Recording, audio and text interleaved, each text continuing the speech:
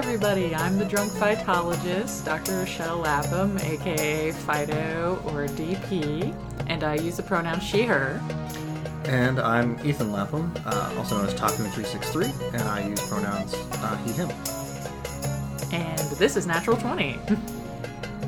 Natural 20 is a podcast that discusses the lore, history, and biology of Dungeons & Dragons, creatures, and monsters. Natural 20 is also an adult podcast featuring adult language.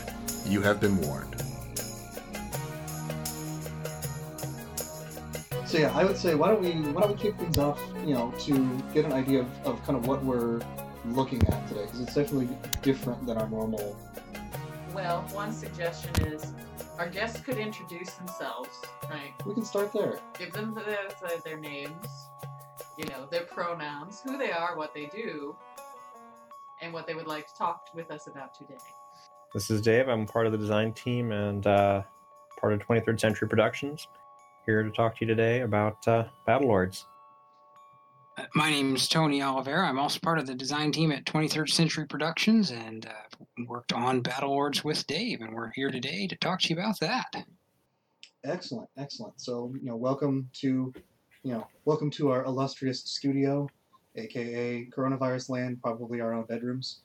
But this is kind of the behind the scenes action. So for us, Battlelords for me was new. You guys had reached out to us, and that was, it's huge to us to have somebody reach out and say, hey, we've got this game. And as I start to look into history, I'm like, this is as old as I am, and I had no clue it was out there. If we can get a basic idea, we're longtime D&D people, that's kind of our comfort zone. I've played a little bit of Pathfinder. I've played some Fate. I've played some Fantasy Age system. I've done some D20 Modern. But Powered by the Apocalypse hacks, Star Trek specifically ones. Expanse RPG. I've played a few systems, but Battlelords was a new one. So maybe give us kind of the 30-second elevator pitch of what to expect. Dave, you want to give that one? Sure. So I'll cover two bases. It may take slightly more than 30 seconds. That's From a thematics perspective, think dark, gritty future. Think Fifth Element. Think Mega City 1 and Judge Dredd and the dark humor in that. Think of Blade Runner, those dark, gritty futures. Think like the Firefly, being out in the expanse of distant spaces and not having anyone else you can turn to. So you're playing in an area where you've got all that going on, mixing a little bit of Starship Troopers because you've got this alien invasion going on. And you've got lots of different ways of playing. You've got pirates who are just trying to make a way through the life of the unknown out there. You've got soldiers who are doing their best to protect against the incoming invasion. You've got those superstar kind of guys who are making it, trying to make it any way they can and try to become very popular and generate the kind of a fan following, becoming a Battlelord in the 23rd century and having their fandom. And then from a gameplay perspective, it's all skill-based. We have percentile-based system skills, and you have a lot of flexibility. There's no classes. It's really driven by where do you want to put your skills. Okay. And I did notice, there's, for those that are used to sort of a simple system of with D&D, there's kind of your 6 core abilities. Those all map to a skills list, but everybody has more or less the same skills, just kind of different amounts of them. And I saw two things kind of jumped out at me right away. Was one, every playable race has a stat block a page long. And two, on top of that level of and I think it literally is called out as crunch, there are rules set up as more crunch. Oops, all crunch bar. Level of crunch. You like crunch, we put crunch in your crunch. Right. Yes. And I'm That's down not for that. crunchy enough. It's very different to see that kind of layout. And the fact that I think when I was looking through the table of contents, it was like a full 2-column page of skills. Battlelords is really designed scalable, essentially. You don't have to use any of that crunch when we're running it at, say, Gen Con. We just use the level of rules that are presented in the Quick Start rules, which you can get for free. But it's also scalable to the point where it is, if you want to, you can play it essentially as, I call it, as a tactical role-playing game. We're just one step back from sort of miniature wargaming. So it's you can use whatever level of crunch you want, which is why we have those more crunch, and occasionally in there you'll see a less crunch rule to factor it in. But as Dave was saying, it's a skill-based system, so the species don't have a core set of skills because in addition to your species, the skills really define what your character is. Are you a gunslinging mercenary? You'd have probably a certain set of skills for that. Are you a soldier? Are you a pirate? Are you a corporate espionage spy? Just like in the real world, a lot of times it's what you do for the living and the skills that you possess to do that sort of define what you're good at and what you're going to do in life. I think the skill that jumped out at me when I sort of skimmed through that list was taxidermy. The thought of being Space Chuck Testa makes me happy. Well, sometimes you have an awesome kill and you want to memorialize it. I got that dragon. I'm mounting that whole dragon. It's going to be right there in the front of my courtyard so everyone can know that's the one I got. I mean, that's in there for two species. The Fentari, as Dave alluded to, take trophies. So it's not uncommon for them to see bits and pieces of other things adorning their armor. And then the other species, the Fat, who were genetically engineered and created, are essentially genetically predisposed to be, for lack of a better word, hillbillies. They like stuffing things. That's fair. I mean, the trophy hunter, right? Like that can be the archetype, right? Of saying, you are this intergalactic trophy hunter, and so why not sign up to be a mercenary, right? I can see ways that you can build it from the skills to determine your story, or take a story and find skills to fit. And I like that flexibility. For people who have ever played a game like Champions or DC Heroes, which is, again, going back a few days, anything where it's kind of a point-based build kind of a concept, that's where you start, right? You don't have a class in like DC Heroes. You basically just kind of build out the skills you want. Even Innominate kind of has a bit of that feel, where you kind of pick your abilities. And that kind of defines within a space what you can play. And in Innominate, you kind of almost you have an archetype, so you kind of have limits within the archetype. But here you just have the challenge is you really do have carte blanche. You can just, what do you want to do? Do you want skills that make you an engineer? Do you want skills that make you an explorer? Do you want to be a taxidermist? Do you want to be a trophy hunting taxidermist? We had one group contact me a couple months back, and the entire group, by night, they were a rock band, and by day, they were bounty hunters. And those were their character concepts, and you can do that in Battle Wars. Yeah, I could see that. So yeah, that gives at least background context to give us an idea of kind of where to start. So I've heard some things thrown out, a couple names in there, some Fat, Verdnai.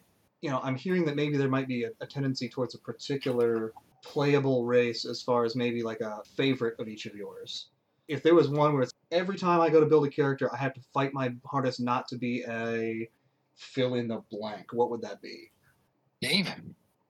I don't really have the one that I always go to as much anymore. I'm partially Mitsakans just because they can fold space and basically decide they're going to just nuke, not just like a planet, like, this 10 parsec on a side cube of space is just gone.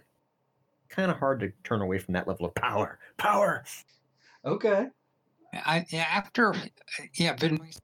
been around we're celebrating our 30th anniversary, so I've played a lot of the species. I don't know if I have a one go-to anymore. They're all kind of fun, and they're all kind of good at different things. Bot are entertaining as well. Yes. I would probably say Eridani. The whole alien space samurai has a certain appeal to a lot of people, so that would probably be one of my favorites. So Battlelords itself has been around since, I think it was 1990. Did I have that correct? Yep. So there's some history there, and I mean, obviously this is edition 7, I think it is, the current version that's out. So have there been a huge number of changes? Like, is the original system still kind of under the hood, or is this a complete overhaul with this latest edition? The original edition, written in 1990, was written by a guy named Larry Sims, and it was based on his experience in the U.S. Army at the time. And a lot of those themes are still in the game. But in terms of the system mechanics, it really hasn't changed in the last 27 years. It wasn't until, I would say, the newest edition that it changed. And I'll let Dave sort of hit the highlights and why that is and what we did. The basics are pretty similar, but from a gameplay perspective, because it is a crunchy system, and as time has gone on, we've seen an evolution in the game space towards a little more streamlined play. And you've got things like Fate, which are very streamlined. So one of the things we wanted to do is preserve the nature of the gameplay, but find ways to streamline it. So things like how automatic weapons fire worked. Before, it was you're rolling a lot of dice to see what actually hit, then you're rolling damage for each one of those things.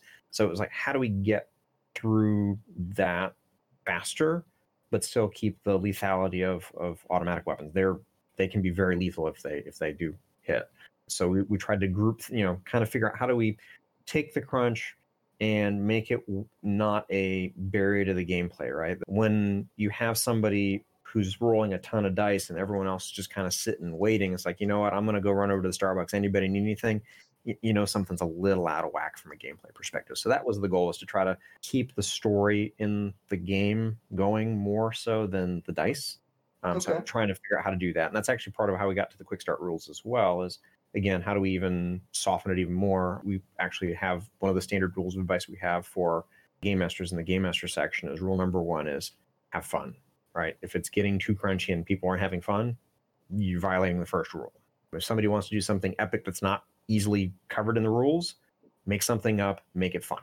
That's kind of what guided us towards finding ways to change it just a little bit here and there.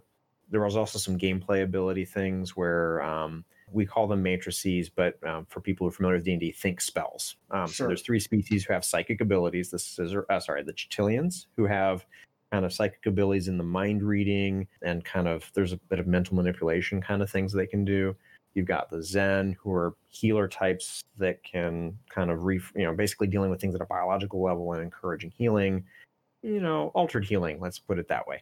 And then the Mizakans, who are energy manipulators. So you can kind of think classic wizard. The way that those spell equivalents run in the older rules wasn't always play balanced. Some of the things you could get very early were incredibly powerful. And as we started to put a structure around that, and kudos to Tony for putting all this together in a coherent way that it kind of holds it all together, started to realize, we always thought that was a really good spell to pick, so to speak, because it really works well. Well, under the new system, it's like, now I get why, because that's really underpriced. So creating a way to price things more fairly from a gameplay perspective really helped. So there are a number of things in that. We're trying to get to play balance. That was, I think, the other significant change, I would say. In the older rules, because of the emphasis on kind of a Starship Troopers kind of a feel, if you're in that kind of a mindset, you're looking at your Python and your Ram Python are these big, we're talking 2.5, 3 meter tall, 300, 400 kilo beings that can carry a Jeep with them to fire machine guns. They don't need to carry the machine gun. They need to carry the Jeep with them. They can take a lot of damage. They can do a lot of damage. You've got your Eridani, who are just the epitome of warriors. Fentari, who are really sneaky and good at combat as well. You basically end up with about 3 or 4 species that you'd really want to pick, and the rest are kind of like, well, you can do all these other things, but once it goes to combat, why would you? Right. So we're trying to make it a lot cleaner from that perspective, so that way you don't end up with the same choices from a gameplay perspective. Also, trying to open up the options. Mm-hmm. And I think, like, from a D&D perspective, like you said, the streamlining of kind of game systems makes a lot of sense. I heard the, like, rolling a lot of dice and having played the rogue and dropping, like, just a block of D6 on the table and then rolling them all at once. It's fun now and then, but the moment that you're like, is he done counting yet? Can we send somebody to, like, pick up a pizza this time? Not even deliver? Like, we'll wait 40 minutes? Yeah. Right. You definitely see that, and you want to have the choices and have every choice feel valuable, right? That it's not, exactly. They're like, this is our brute, and it's like, sure, I can talk us out of it, but the moment it's in combat, I'm, behind the nearest barrel praying to whatever deity I can find that's willing to listen until combat is over. Yeah, I can see where you don't necessarily want to, not that you couldn't have the non-combatant, but you reach a point where you want to say, everybody has a moment. Everybody has a beat in any scenario if they want it. So I can definitely see emotion that way, and I think that lends itself well to a lot more tables that way. because yeah, I'll admit I'll play I've played War Machine, I've played war games, and you hear matrices and spells, and as you describe them, like okay, 40k psychers, I'm kind of following, yeah. You see the bits and pieces there, but it still feels like a unique system. I did see like the energy cost versus a spell level, and yeah, hearing like, oh, this was a super great spell that you could, or a matrix that you could just pick up immediately because it was so low cost. There's a reason that Fireball and like Meteor Storm are way up the chain. That you don't Right. need the third level party that if they miss, it's going to go horribly for them as well as what they're trying to hit. Yep. It's like, that's a little too much power. We don't need you to have the fork and the electrical socket right out of the gate. Exactly. The downside to working with 30 years of backstory is I had to dump all of those matrices, basically spells, into an Excel spreadsheet and figure out a formula to balance them. And it took about 4 months to get it ready for the new edition. And Call of Cthulhu throw out. And how much of your sanity got a hit? Yes. Definitely took a sanity hit on that one. That kind of answers a lot of the questions. So that's kind of my section of things, is we tend to cover a little bit more of the lore and the history to get a feel for kind of what has come before, right? Like, so for us, we can dig back. It's a lot further back, but the number of additions and the number of changes have been a little bit fewer.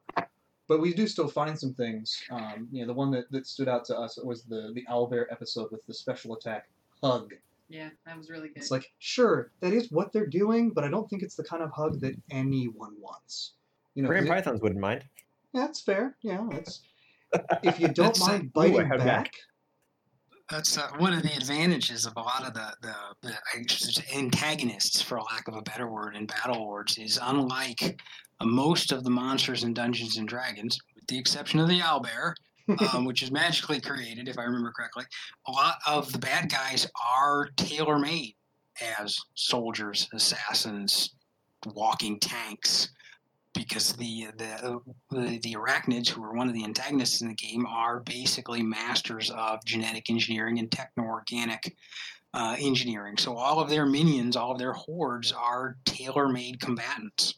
So you can, in Dungeons and Dragons, you're running across that monster and you're like, well, isn't it a little weird this thing can breathe underwater and shoot, flames? That just doesn't make any sense, with Battle Lords, if you see something, that's a little off like that, you can be sure, it was probably designed specifically to do that.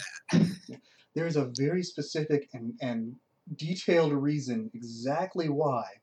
Well, and also I appreciate that, at least from my point of view of things. So maybe what you're saying in general is that when you're doing these, fights or battles, it is more of the, I didn't just run across this very dangerous territorial monster and now we're either fighting or running. You're dealing with an intelligent opponent. The minions are all the arachnid minions. They've all got a job to do, and if you've run into one, you're probably in its way. The first question that the biologist has, who has seen just the barest glimpse of the rules, she's seen less than I have. I at least kind of skimmed through, so we can throw surprises her way and see what we'll do. The word association kind of thing of it'll be the species association. Right. We'll give you the base description and see how realistic that sounds. Yes. So why don't we? I think we could probably. So I'm hearing some antagonists and kind of monsters are kind of our normal space. Well, and something also that I heard was that they've been genetically engineered, right, or they have been technologically designed to do this sort of thing, which in my head, right, and hopefully they won't get angry with me, is in D&D usually where it's like we have this bizarre thing that makes no sense, right? So we say a wizard did it. Now, in Battle Lords, what I'm hearing is we have this bizarre thing that makes no sense. Genetic engineering.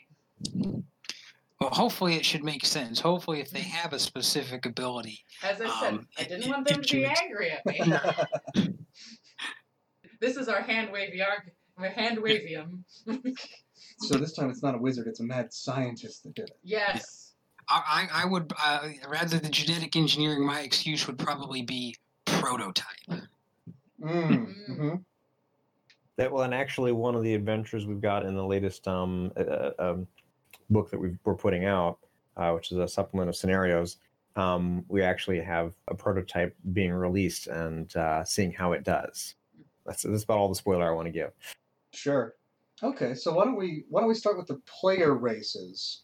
Throw them at us any order you want. We can go alphabetical. We can go, top 10 greatest hits. Number 10, and let's see what that triggers in the biologist mind. Dave, you wanna start? Sure. I've got the whole list here because I've got the session 0 information in front of me. So our first species, nicknamed the asparagus head, is an empath, and they are rather short at 1.2 to 1.5 meters tall, and they have psychic abilities. So that's one place where things get a little different. But from a strength perspective, they take a hit on their strength. They're small. They're not very strong. They don't focus on that. Stats-wise, their mental, or D&D terms, saving throw is high because of their mental abilities, but none of the others are exceptionally high. In terms of appearance, they're nicknamed the asparagus head because they got this long cone shape, kind of like an asparagus. And I think they've got, is it 3 fingers and a thumb? Yeah. I think that's what we got. Yep. Let's see, let me see if I've got some more on the diet. They're herbivores. And that is another thing I did notice is I think you had a lot of them. You got kind of a home environment for each of them, at least to like a base level. So yeah, diet, those types of things are available. So this is, if you can give us a name. So asparagus head is kind of I did notice the nicknames is like kind of the soldiers on the battlefield. It's your Star Wars, Clone Wars, the clankers. They're not droids, right? Right. Exactly. These are the Chitalians, and they're one of the 3 species in the game that possess matrix powers, essentially psychic abilities. And I've got the picture kind of pulled up here. All right. So, the look of consternation. No, I'm just. They are always pissed off. Actually, that is intentional. They are always grumpy, because if you communicate psychically, or I guess telepathically, with other members of your species, and you can basically give an entire page worth of information in a few seconds, and then you have to talk to these other species to communicate with them, it's incredibly frustrating. And then know what they're thinking about you, even though they're saying, sure, that's a great idea. Never works. I can read your thoughts. Shall we talk about this a little longer? Must we do this? So I guess I'm a little bit curious because I'm seeing this. So obviously humanoid, obviously empathic. So then in telepathic. So I'm wondering, design-wise, evolutionary-wise, is this one of the engineered races, or is this like they had their own planet and evolved? Most of the player species are not engineered, or at least as far as everyone knows currently. Okay. So in that case, then my next question is, the humanoid form, bipedal, upright, is a pretty classic kind of evolutionary design. It works well. And obviously, I know they have the asparagus head kind of nickname. But then I'm just looking at that cranium going, what does that brain look like?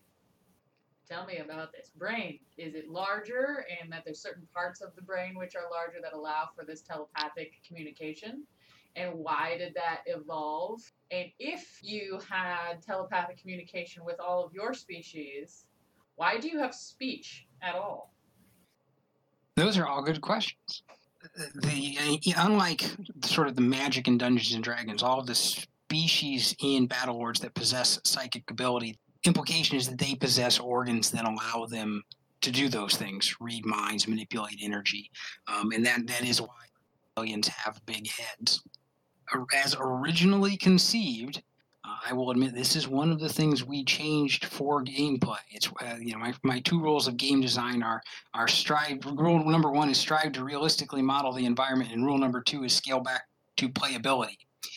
In all prior editions of Battlelords, the Chitalians could not speak.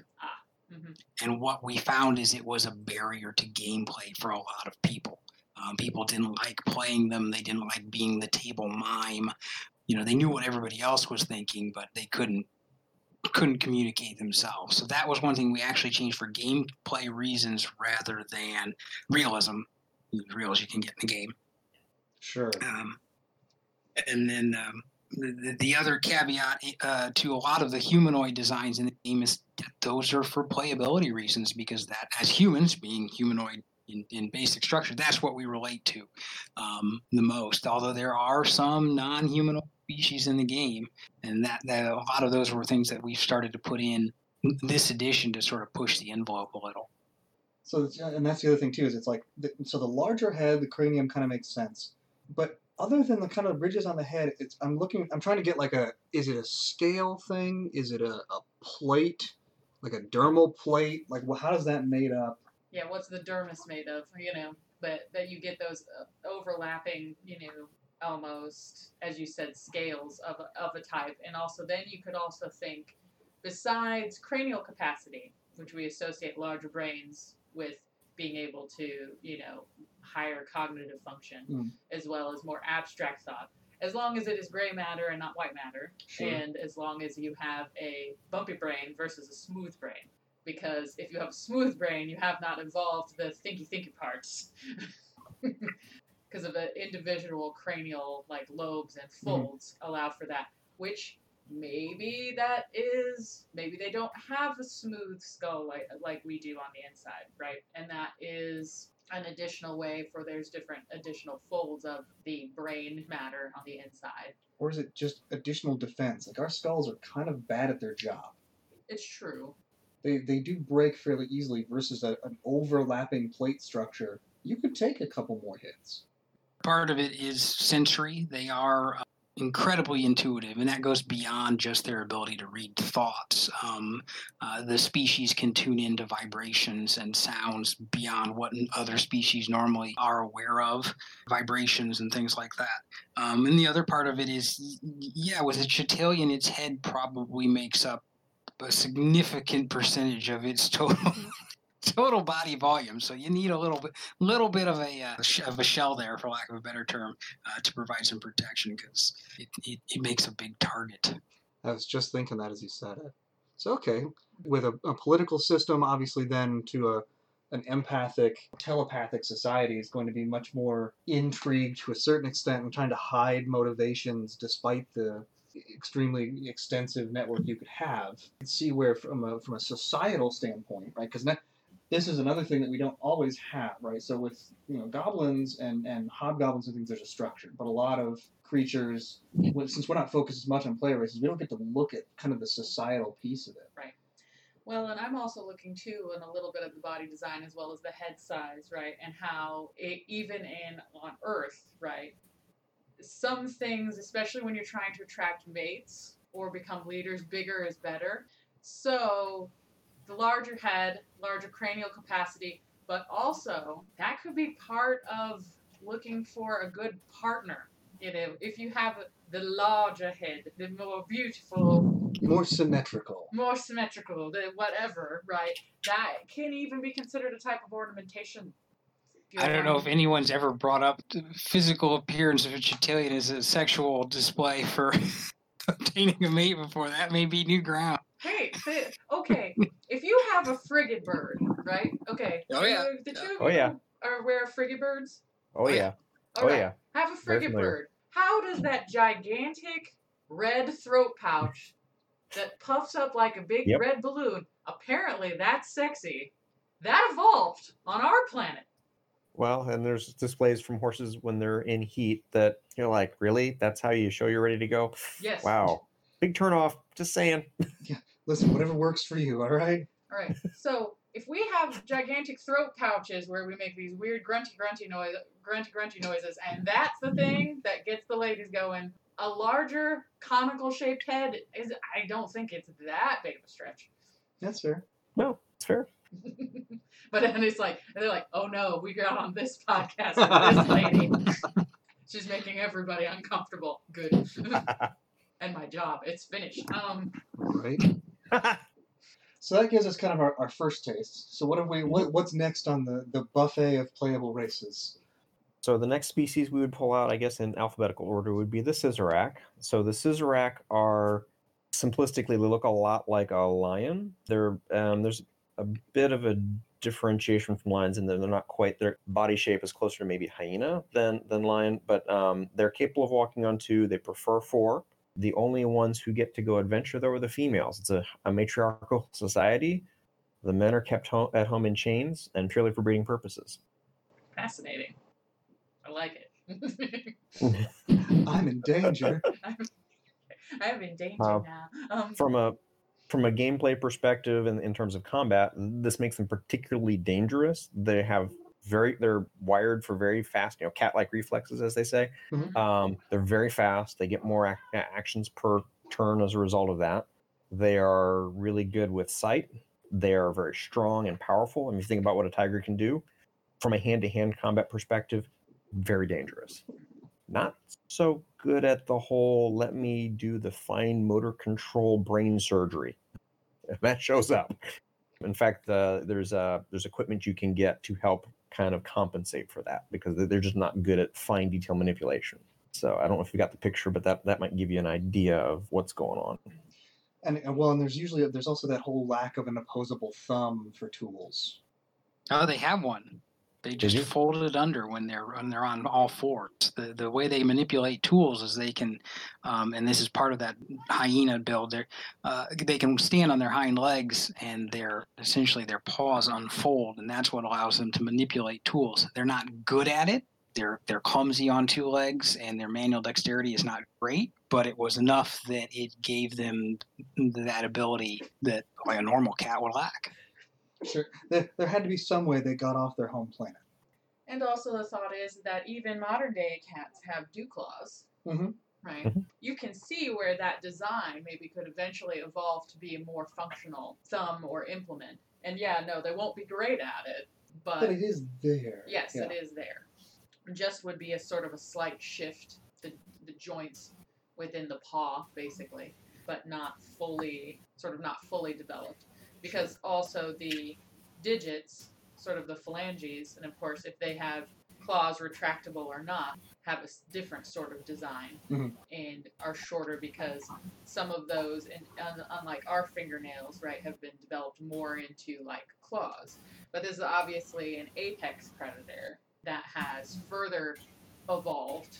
Well, and if you still have the digitigrade stance, that they're up on like the tips of what would be fingers, right? Right. Like the ankle, what we think of as the ankle is really more the like back of the finger. Yes. And the knee is really more of the wrist. Yes. That style, so that impact of walking on all fours is going to cause a thicker, more muscular finger that may have restricted motion. Yes.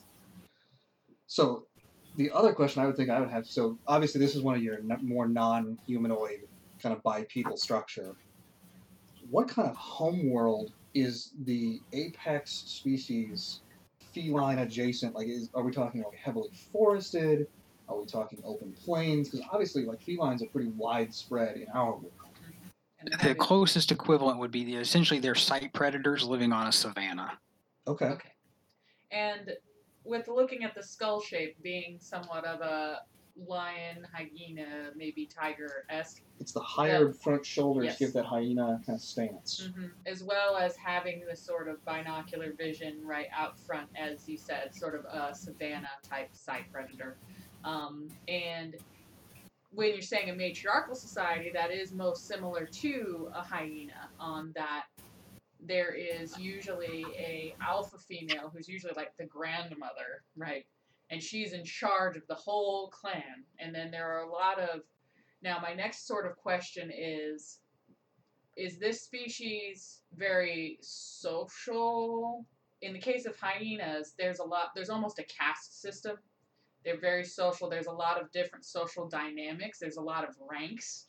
Everyone is ranked within sort of the group, especially the females, and how they interact with one another, and who's in charge and who takes care of what and who does what job, and there's these large clans? Or are they a bit more like a large cat? Because, for example, like tigers, the females are also the ones that make decisions on mating and whether she puts up with a male being around or not, and they're larger and stuff, but they're otherwise completely solitary.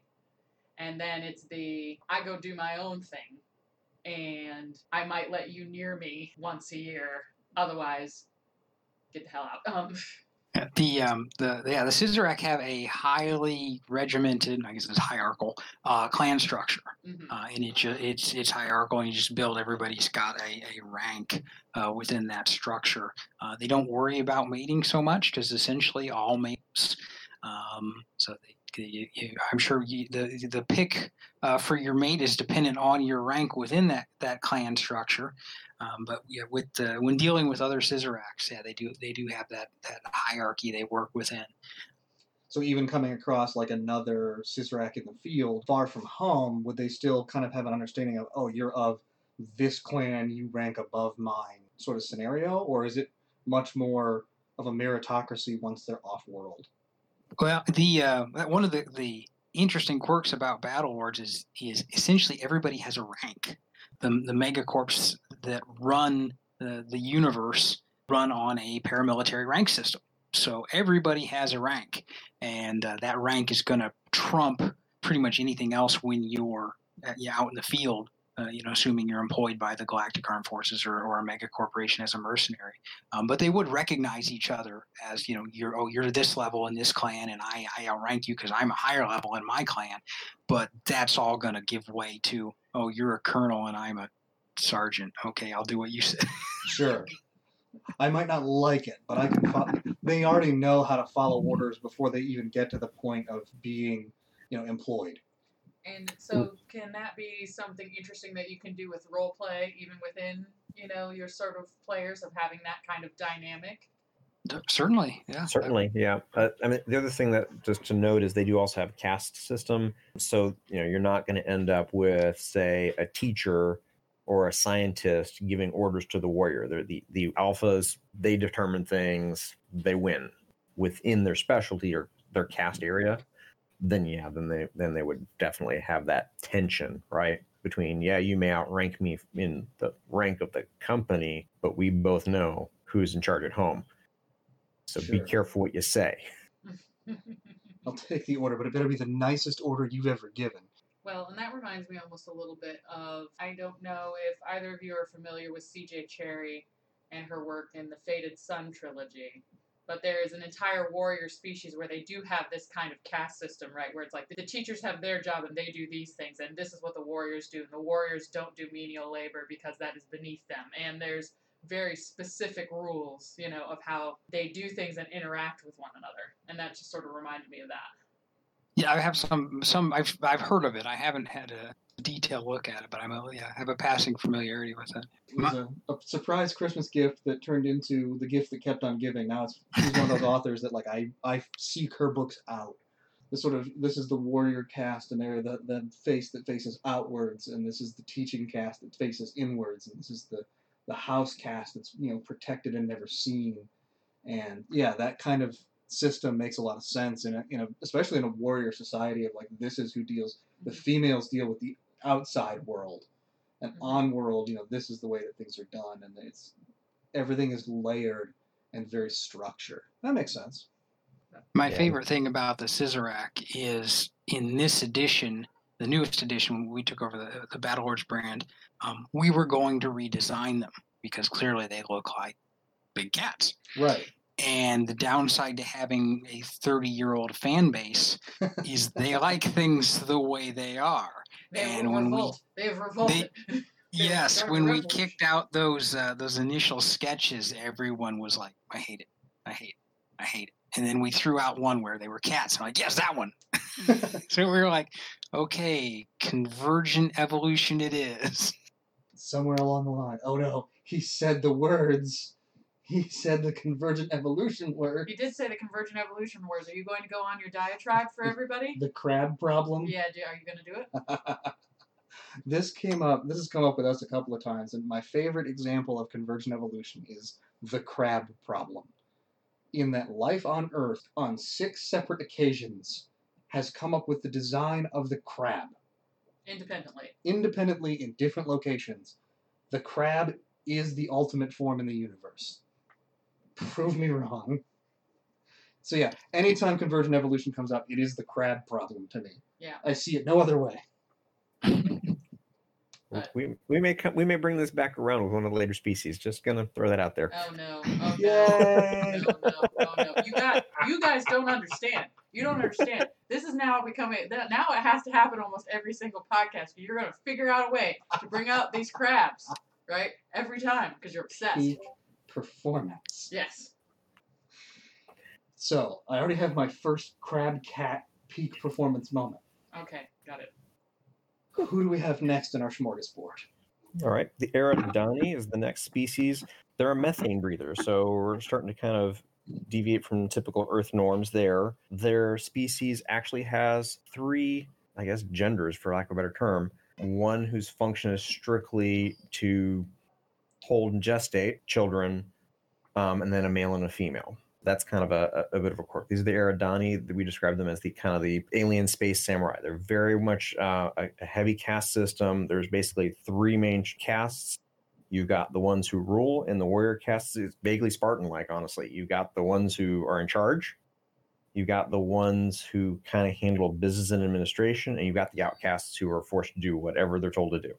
And then there's ranking within each of those caste levels, and there's obviously the most noble and then the least of the nobles, and then all of them are better than anyone in the business class, because business, that's beneath us. You guys go deal with the money. But this is the ship we need because we're going to go kill these people. So build it, make it good.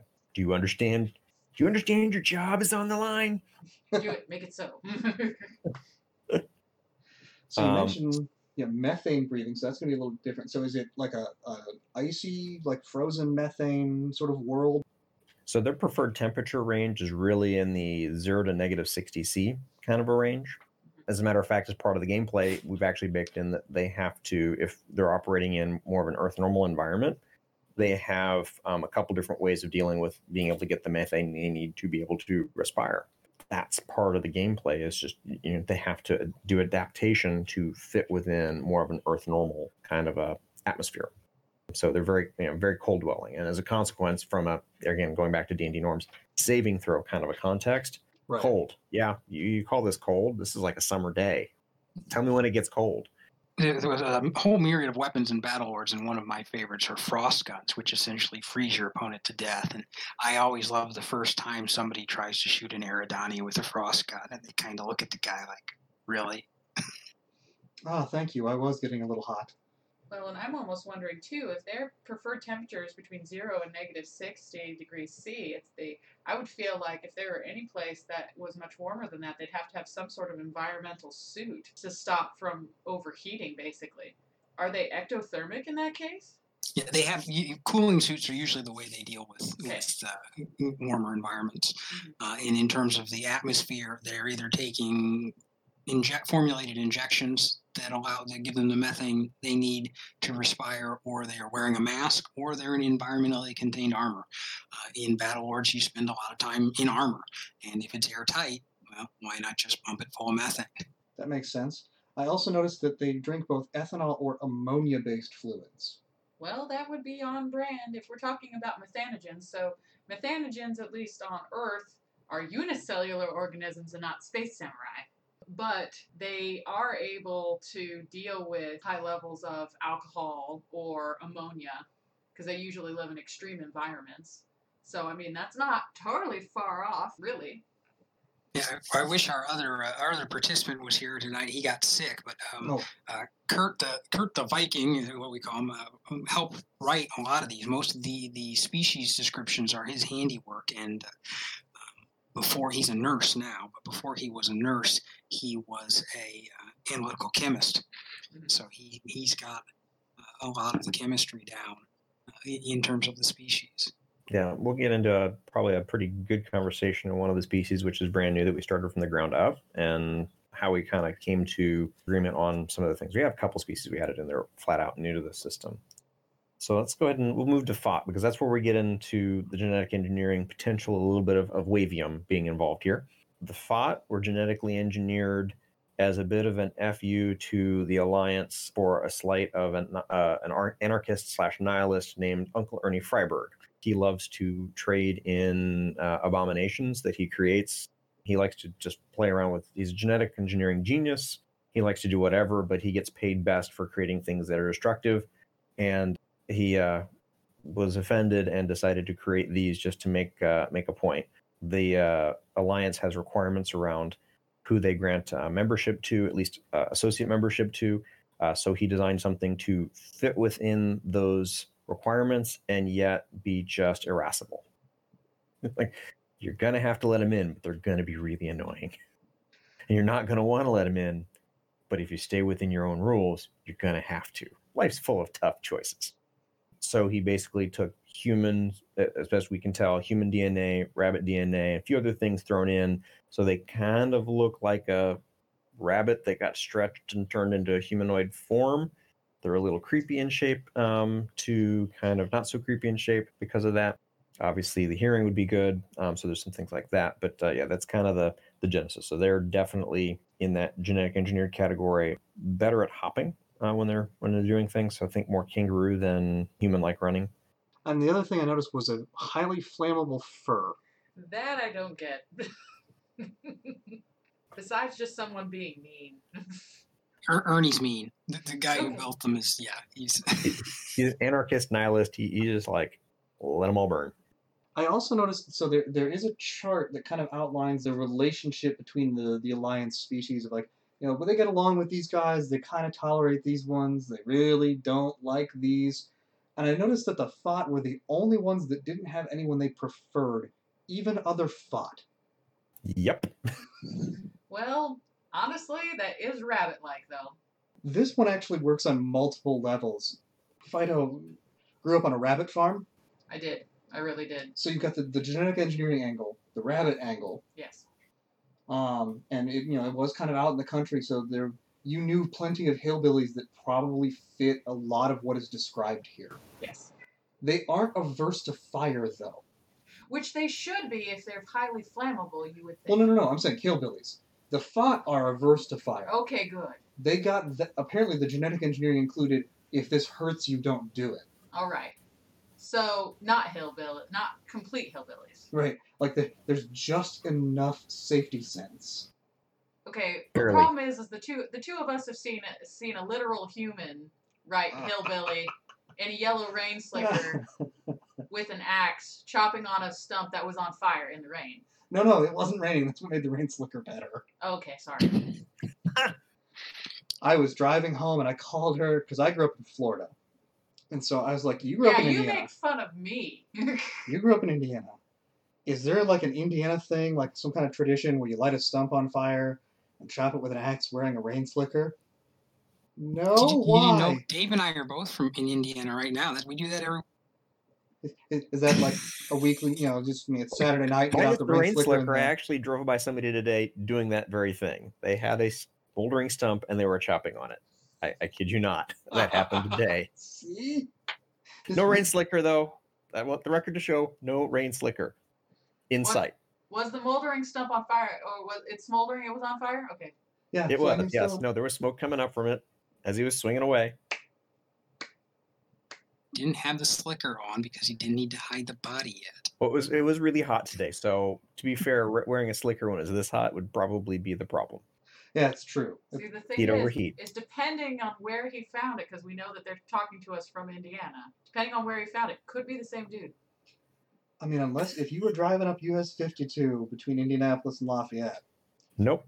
I'm on the south side of Indy. So there's at darn. least two of them. Ah! I'm on the least two north of them. side, so I'll keep a lookout. All right, you keep a lookout for this guy, for rain slicker guy. I mean, I spent plenty of time around Indy. Worked there for 7 years, and I have extended family all over the kind of the Midwest, but quite a few in Indiana. So yeah, I've seen a lot of strange things that I'm like, this seems accurate. But that was a new one. Yeah, chopping the burning stump was new for me. So now what we got to do is decide what type of hillbilly are the Fott, right? Would they chop a burning stump? Would they chop a burning stump, right? Yep. Every day and twice on Sunday. Every day, twice on Sunday. So they're an Indiana hillbilly. That's what we decided, At least so far, with all the At least evidence so I far. have. right? They would fit. Well, because there are different types of hillbillies, It's true. depending on where they are and where you live. Now, There's on a the certain amount of not so- Appalachian in them, too.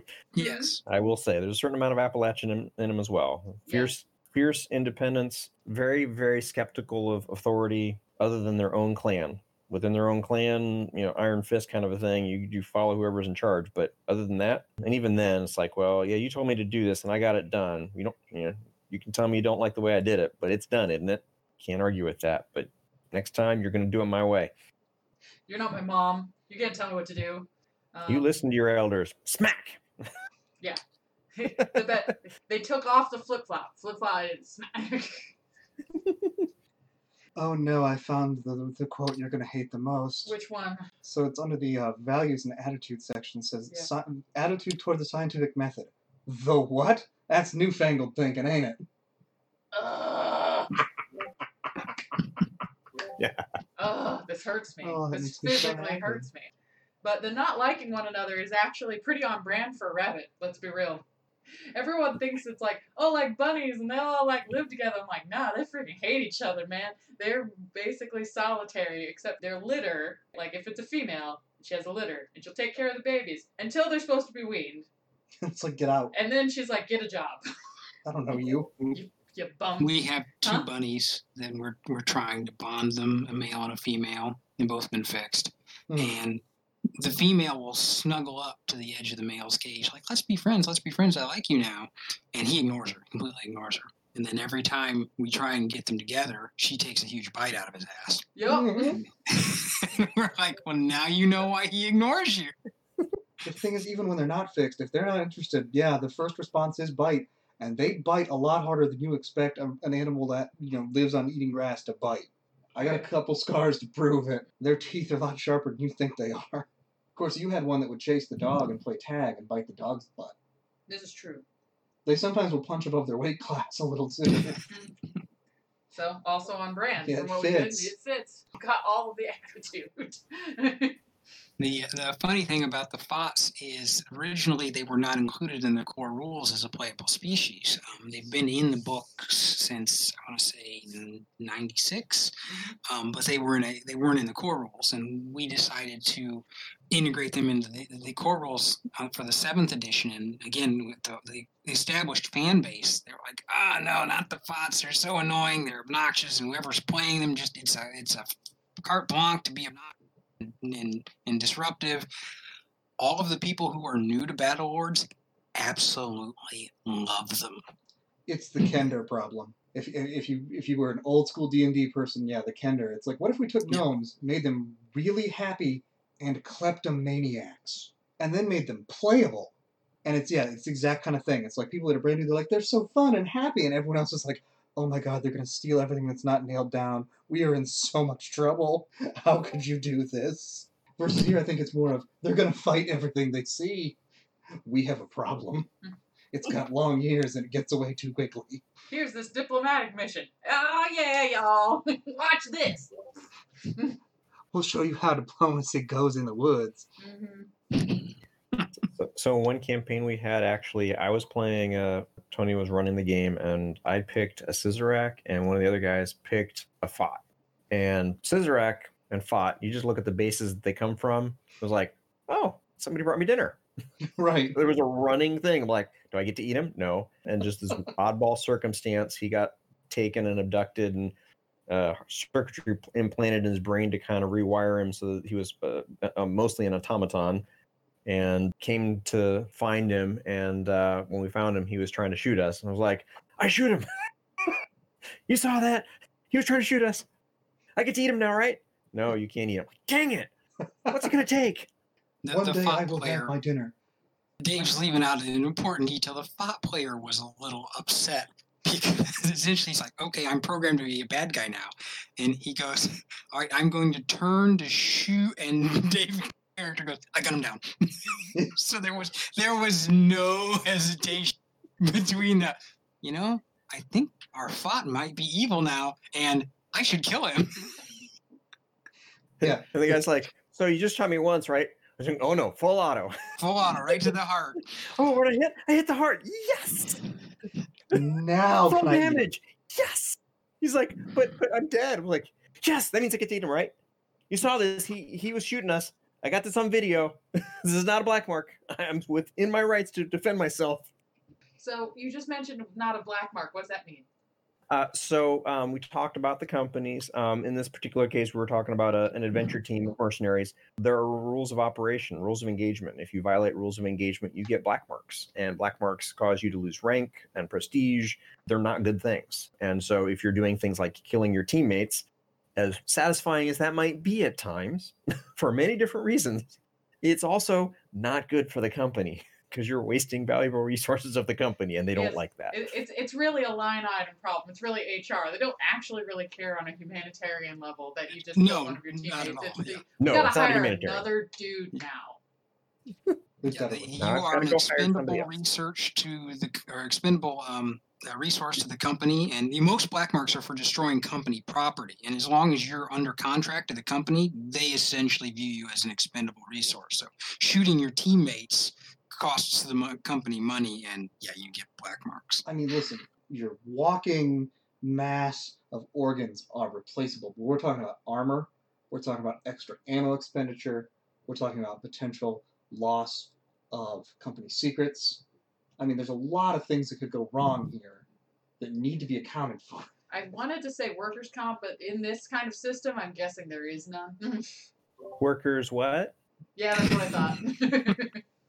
We're already paying you. In this universe, they subscribe to more the imperial approach to design. We don't build rails. Don't fall off. It's valid. Or we just engineer you they'll to a pay for your point. medical care as long as they think fixing you is going to pay off in the long term. And they'll make you pay for it. Oh yeah.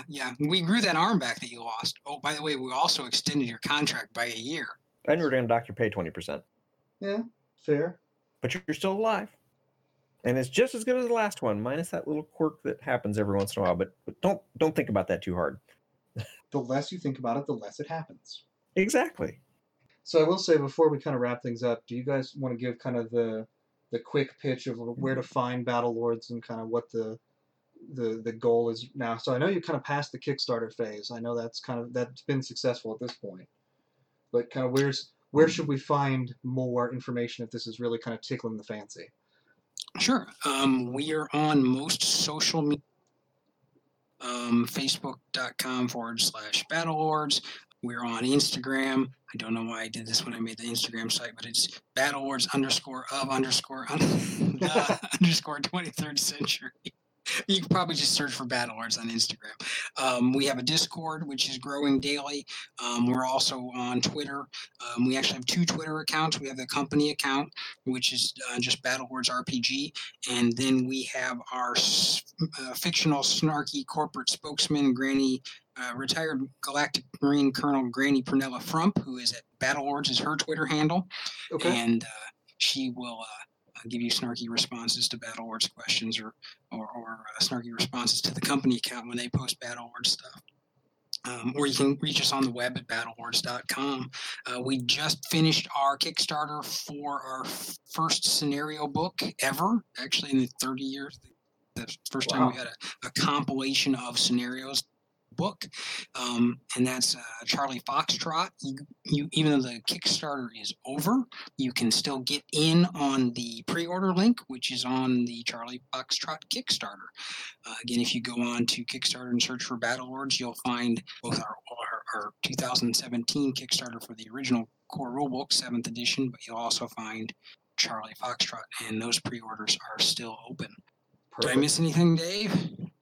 We're also available through your game stores. We've got a lot of different distributors that carry us. So if you can Excellent. support your local game store, please do. I think that'll wrap us for there. Like I said, we'll get together another time, and we will kind of wrap up the remainder of the playable races and then kind of get into some of the hostile alien life forms. So I made sure to kind of stick that away. Yeah, you guys might want to check out the Hostile Alien Life Form chapter. The other thing you might want to look at for giggles is the game was made to model battlefield injuries, and the critical hit chart on page 136 is always and usually when people ask me what Battle Lords is like in terms of gameplay, I just flip the book open to that and let them read through it, and they're like, "Ooh, this is really gritty." Fair enough. Thank you, everybody, for listening. If you have any questions, comments, or you have any suggestions of topics that we should cover in the future, please tweet those at us at nat20pod or email them to us at natural20podcast@gmail.com. Also, if you would like any of your adventures in your own D&D games about different creatures that you had fun with, please submit those stories to us and we will feature them at the beginning of our next podcast in our creature feature. We would like to thank Embers Tide for our intro and outro music. We would like to thank Burnham with 3 M's for our beautiful profile and banner artwork. We would also like to thank Shadow Dunn for listening to all of the rough drafts of our podcast. He listens to our mistakes, so you don't have to. And, as always, keep rolling a natural 20.